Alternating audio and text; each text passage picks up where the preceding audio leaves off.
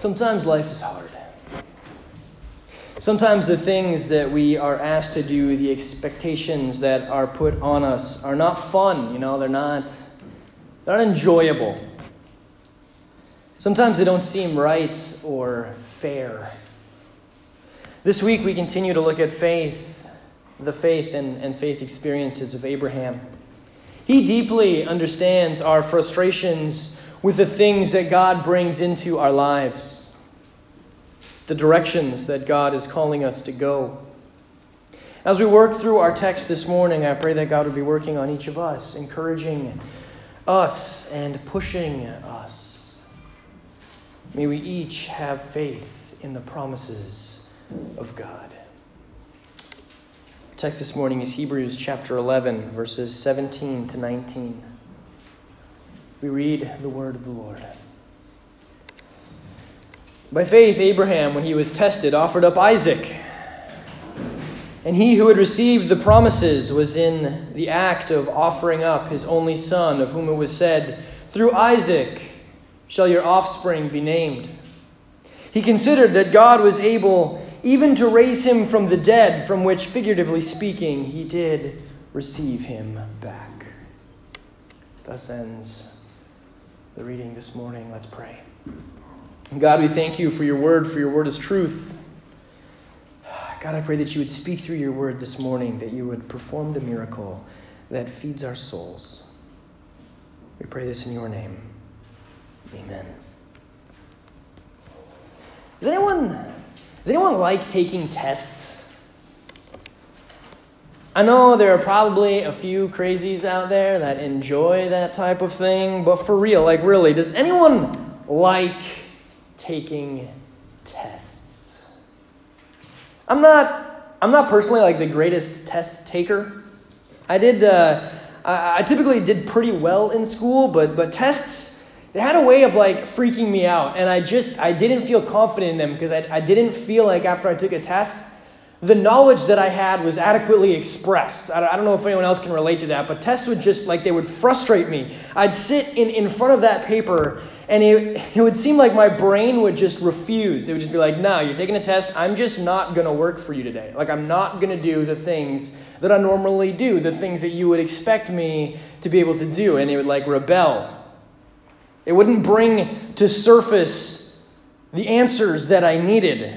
And I would just stare at a question numbly, hoping that the answer would eventually surface. But I wouldn't be incredibly confident in that particular hope. Now, this didn't always happen to me, but when it did, I would get so frustrated. I would feel so defeated, so helpless. I would still typically pass my tests in school. They just wouldn't necessarily reflect how much I was learning, since my brain would refuse to cooperate on test day. I still remember the time that I failed my first test. It was my junior year, and I was at a boarding school in Minnesota. My father was still serving a church up in Canada, where I spent many of my growing up years and all of my school years to this point. It was chemistry. Stinking chemistry, man. Really? I struggled with math in school, and some of the concepts and equations that were being introduced in chemistry were a bit beyond me. But, I gave it a shot. I did what I could. I remember getting my test back and seeing that I had gotten a 60%. It was the lowest grade I'd ever gotten on a test to that point, and I remembered feeling somewhat defeated, but expressed it aloud to myself, well, at least I passed. I got my test back. I'm sitting at my desk, and the test hits my desk. As the teacher goes by, you know how it is. He hands out the test as he walks down the aisles. And I flip it over, and there's that big 60. And I'm like, well, not what I was hoping for. Not what I thought I put in, but at least I passed. And you see, in Canada at the time, the system that I grew up in, the standards that I was used to, stated that 50% was passing. If you got half the questions right, you passed. And it may not have been pretty, right? It may not have been a great effort, but you got half of them right. You got over half of it right. At least you passed. You got there. My teacher, heard me express my thoughts out loud and called me to his desk. And there he quietly informed me that in order to pass the test, I needed to achieve a 70% or better. 50% was not passing here. I had failed the test. The standards that I had been used to, the standards that made more sense to me, these didn't apply in this classroom. I had fallen short of the expectation. I had failed. And I will never forget it. And wouldn't it be great if testing ended in school?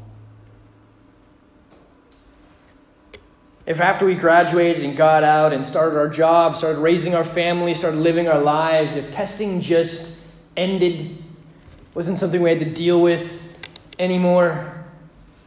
We made it, right? We survived. Now just leave us alone. Let us live our lives. But each of us knows that this is not the case, that we may not be sitting in a classroom being asked to fill out the proper answers and the correct blanks.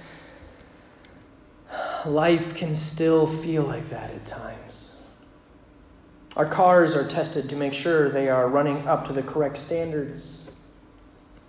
Our work is inspected to make sure we are doing the job that is expected of us. Our health is tested in an attempt to keep us up and moving and grooving as long as possible. The list goes on, right? I mean, there's so many things that are tested in our lives. I'm just trying to sketch out a rough outline. And I'm sure that each of us can think of ways that we are put to test on a daily basis. But hey, at the end of the day, relationships test us more than anything else, right? It's those stinking relationships. Whether they're with friends, family, our kids, or our spouses, relationships test us. They test our commitment, our judgment, our patience. We can't escape being tested. We can't escape seeing how we measure up. And it's true of our relationship with God as well. For as we walk with the Lord, our faith is tested. We have a lot in common with Abraham in this particular fact. His whole life must have seemed like a test of faith. And in some ways it was. I mean, dude is chilling in the fantastic and amenity-filled ancient city of Ur, when some God he's never heard of before says, hey, go to the land that I will give you as an inheritance. I know you've never seen it, and I know this is the first you've ever heard from me, but have faith and go. And Abraham believes God, and he goes. Now, Abraham's journey takes him through Egypt, and while he's there, Abraham looks at his wife Sarah and says, Sarah, you are so beautiful. You are so beautiful, in fact, that I'm worried that the Pharaoh of Egypt will look at you and want you for his own, and that he'll kill me so that he can marry you. So I've got this great plan. Why don't we say that you're my sister, so that the Pharaoh doesn't kill me because of your great beauty? And this is what they do. How's Abraham doing with this whole test of faith thing? He left Ur? Yes, he did.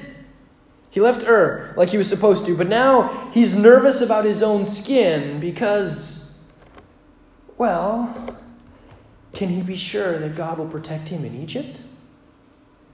And sure enough, Sarah does catch the eye of the Pharaoh, but since she's masquerading as Abraham's sister, the Pharaoh just brings her into his house. And then he is set upon by great plagues, and he gets mad. And he asks Abraham, what was he thinking? How could you have been so selfish and so foolish to enable this mistake to happen? And then he promptly kicks them out of Egypt. You may be here like hanging out and chilling, and that's cool and everything, but you lied to me, and now I've got all of these plagues happening in my house. Get out. Take your wife, you liar, and get out.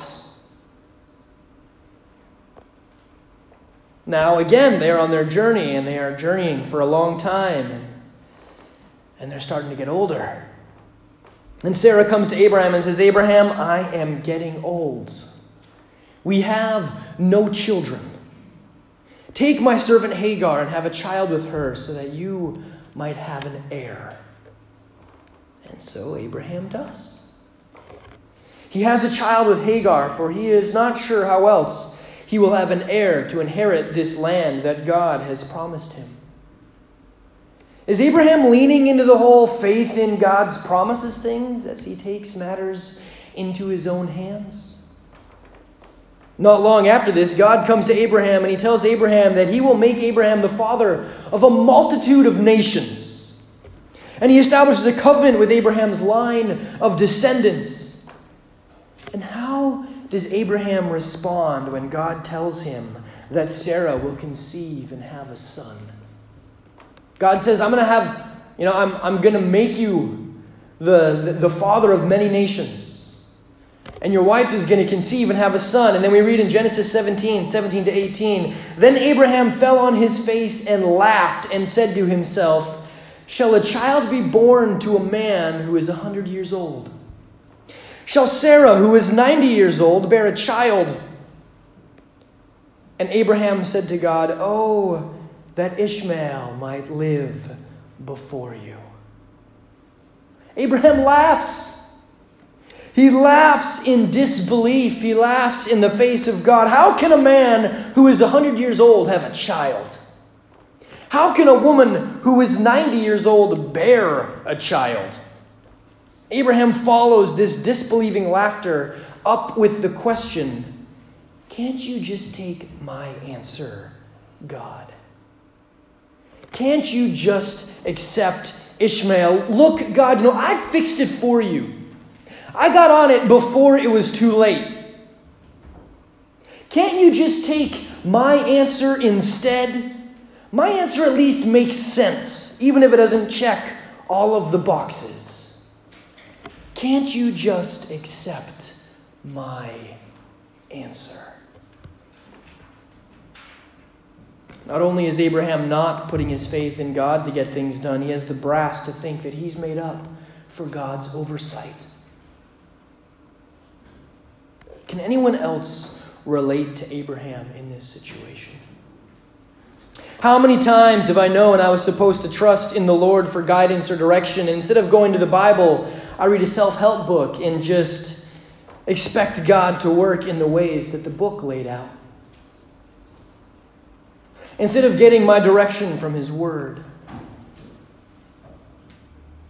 How have you taken matters into your own hands and leaned on your own understanding instead of putting your faith in God and His Word and His promises? And then shortly after this exchange, we read in Genesis 18 about how Sarah overhears 3 angels talking with Abraham, and she hears them tell him that in 1 year, Sarah will have a son. Now it's a bit crazy. Sarah's 90 years old. She's past childbearing age. The bodily functions that enable conception have long since ceased their functioning. So how does she respond to this announcement? Genesis 18, 12 to 15 reads, so Sarah laughed to herself, saying, after I am worn out and my Lord is old, shall I have pleasure? The Lord said to Abraham, why did Sarah laugh and say, shall I indeed bear a child now that I am old? Is anything too hard for the Lord? At the appointed time I'll return to you about this time next year, and Sarah shall have a son. But Sarah denied it, saying, I did not laugh, for she was afraid. And he said, no, but you did laugh. Sarah laughs. And when she gets called out on it, she's like, no, I didn't really do that. Like, that wasn't actually what I did. I didn't really laugh. And then the Lord says, oh, Sarah, but you did laugh. Busted. But hey, here we have the great prince and the princess of faith, the father and mother of all who believe, fall to incredulous laughter before coming to profound faith. And then in Genesis 21, we read that Sarah does become pregnant. And she does bear a son. And they name him Isaac, which means he laughs. And the laughter comes full circle. From incredulousness to joy and thankfulness. They have a son. Abraham has an heir. And life is good. And everything seems to have finally gone well. Abraham has the promise of God. Abraham has his son. He's content. He's happy. The testing is over. It's time for retirement. But then in Genesis 22, the Lord comes to Abraham, and the Lord asks Abraham to take Isaac, his only son whom he loves, to take him to the land of Moriah, 3 days' journey away, and to offer him there as a burnt offering on one of the mountains that God will show him. And how does this man, who has an inconsistent history of trust, responding to the direction of God, how does he respond?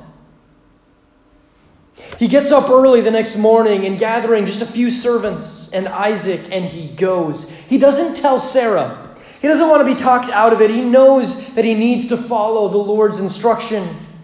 And when they near the mountain of God's choosing, he tells his servants to wait.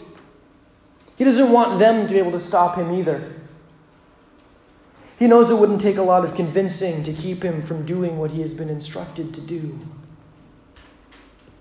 And up the mountain goes ancient Abraham, well over 100 years now, and his young son.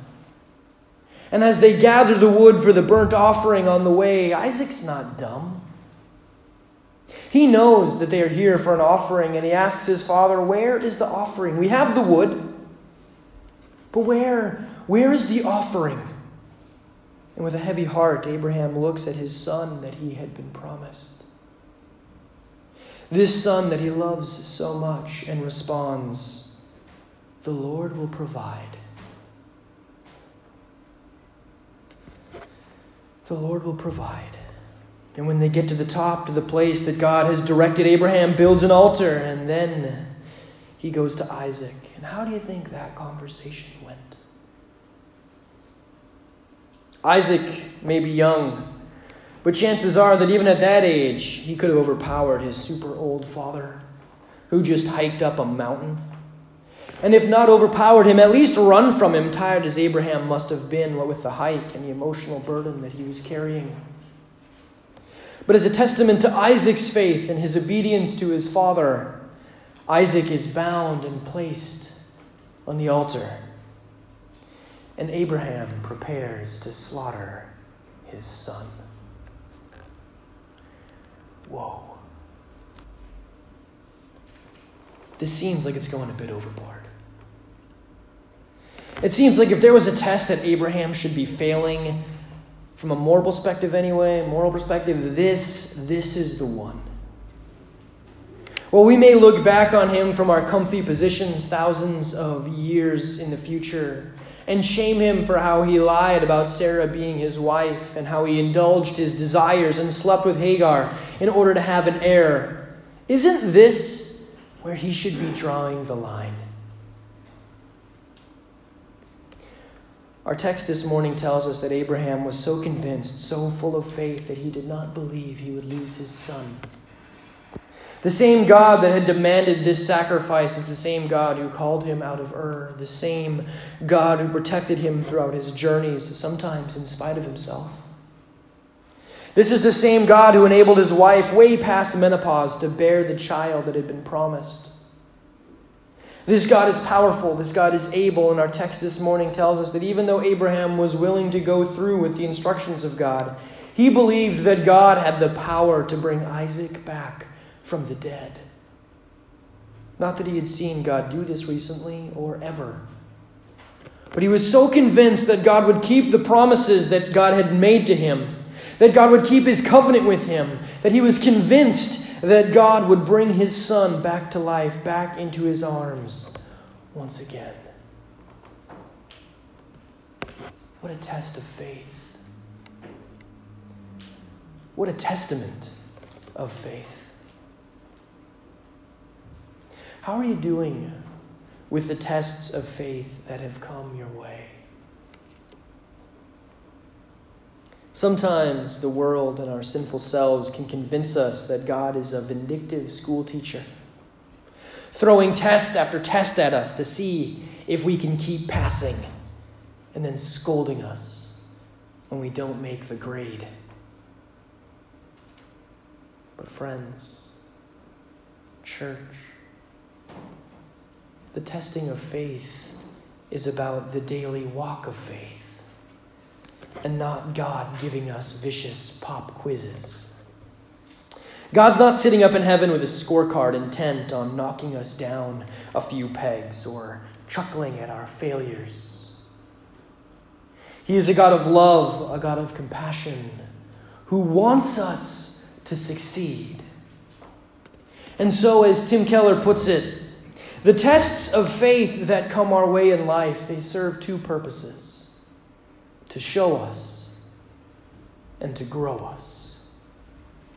God allows us to go through times in which our faith is tested. Often He brings those times upon us, but they are not to put us in our place or to cause us pain and anxiety and suffering. And though He may bring those upon us, our loving Heavenly Father, His intent is to show us and to grow us. To show us that we are dependent on His promises. We are dependent on the promises of God. We can't get to heaven. We can't maintain our faith. We can't maintain our salvation. We need God, and as our faith is tested, this becomes more and more clear to us. In the tests of faith that we experience, God is calling us to learn more and more, and to lean more and more into what He has done for us, and the promises that He has made us, and to rely less and less on our own abilities, plans, and understandings. And these tests of faith also grow us. As we walk in faith, relying on the promises of God, we grow and bear fruit. Through faith, through walking in faith, through being tested in faith, God uses our lives, our experiences, what He has brought us to and through, to bear fruit in our lives. Sometimes that fruit leads to a healthier, more nutritious walk with Him. Sometimes that fruit leads to being more effectively used in His mission, the mission of God to save the souls of the lost. That day on the mountain in Moriah, God bore fruit in the lives of Abraham and Isaac. Abraham had his knife raised high above his son, ready to sacrifice him to the Lord, when in Genesis 22:11-19 we read, "But the angel of the Lord called to him from heaven and said, 'Abraham, Abraham,' and he said, 'Here I am.' He said, 'Do not lay your hand on the boy or do anything to him. For now I know that you fear God, seeing that you have not withheld your son, your only son, from me.' And Abraham lifted his eyes and looked, and behold, behind him was a ram caught in a thicket by his horns. And Abraham went and took the ram and offered it as a burnt offering instead of his son. So Abraham called the name of the place, 'The Lord will provide.' And as it is said to this day, 'On the mount of the Lord it shall be provided.'" God provided.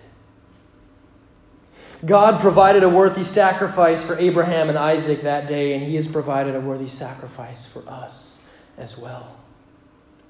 For no matter how much we give up, no matter how good we are, no matter how well we perform on our tests, we are like I was my junior year of high school, thinking that I passed the test, only to find out that the bar was set higher than I had realized, and that despite my best efforts and my assumption of having passed, I had failed. The bar is set higher than we will ever realize or reach. We cannot be good enough. We cannot give up enough. We cannot pass enough tests to appease God, to be a worthy sacrifice for God. And so God provided. God provided Jesus. The pure, spotless Lamb, and Jesus lived life on this planet that is completely tainted by sin, and being fully God, but also fully man, he was tempted by all that we are tempted by. Yet where we have failed continuously, he passed perfectly. We can't even be graded on a curve, for he was perfect. And because of his perfection, he was able to pay the price for our sin. He was able to take our place on the altar. He was a worthy sacrifice. What God stopped Abraham from doing, he did himself. God offered his only Son on our behalf and in our place. And so through faith in Jesus, we are covered by Jesus. When we have faith in Jesus, God does not see our sinfulness. He does not see our imperfect and failing test scores. He only sees the perfect 100% that Jesus earned. I don't know about you in your life, but it's pretty clear to me in mine that I do not pass every test of faith that comes my way. Like Abraham and Sarah, sometimes I laugh at God's ridiculousness. Sometimes I do what I want to do. Sometimes I fail to do what I should do. Sometimes I fail to be faithful like I know I'm supposed to be and like I want to be.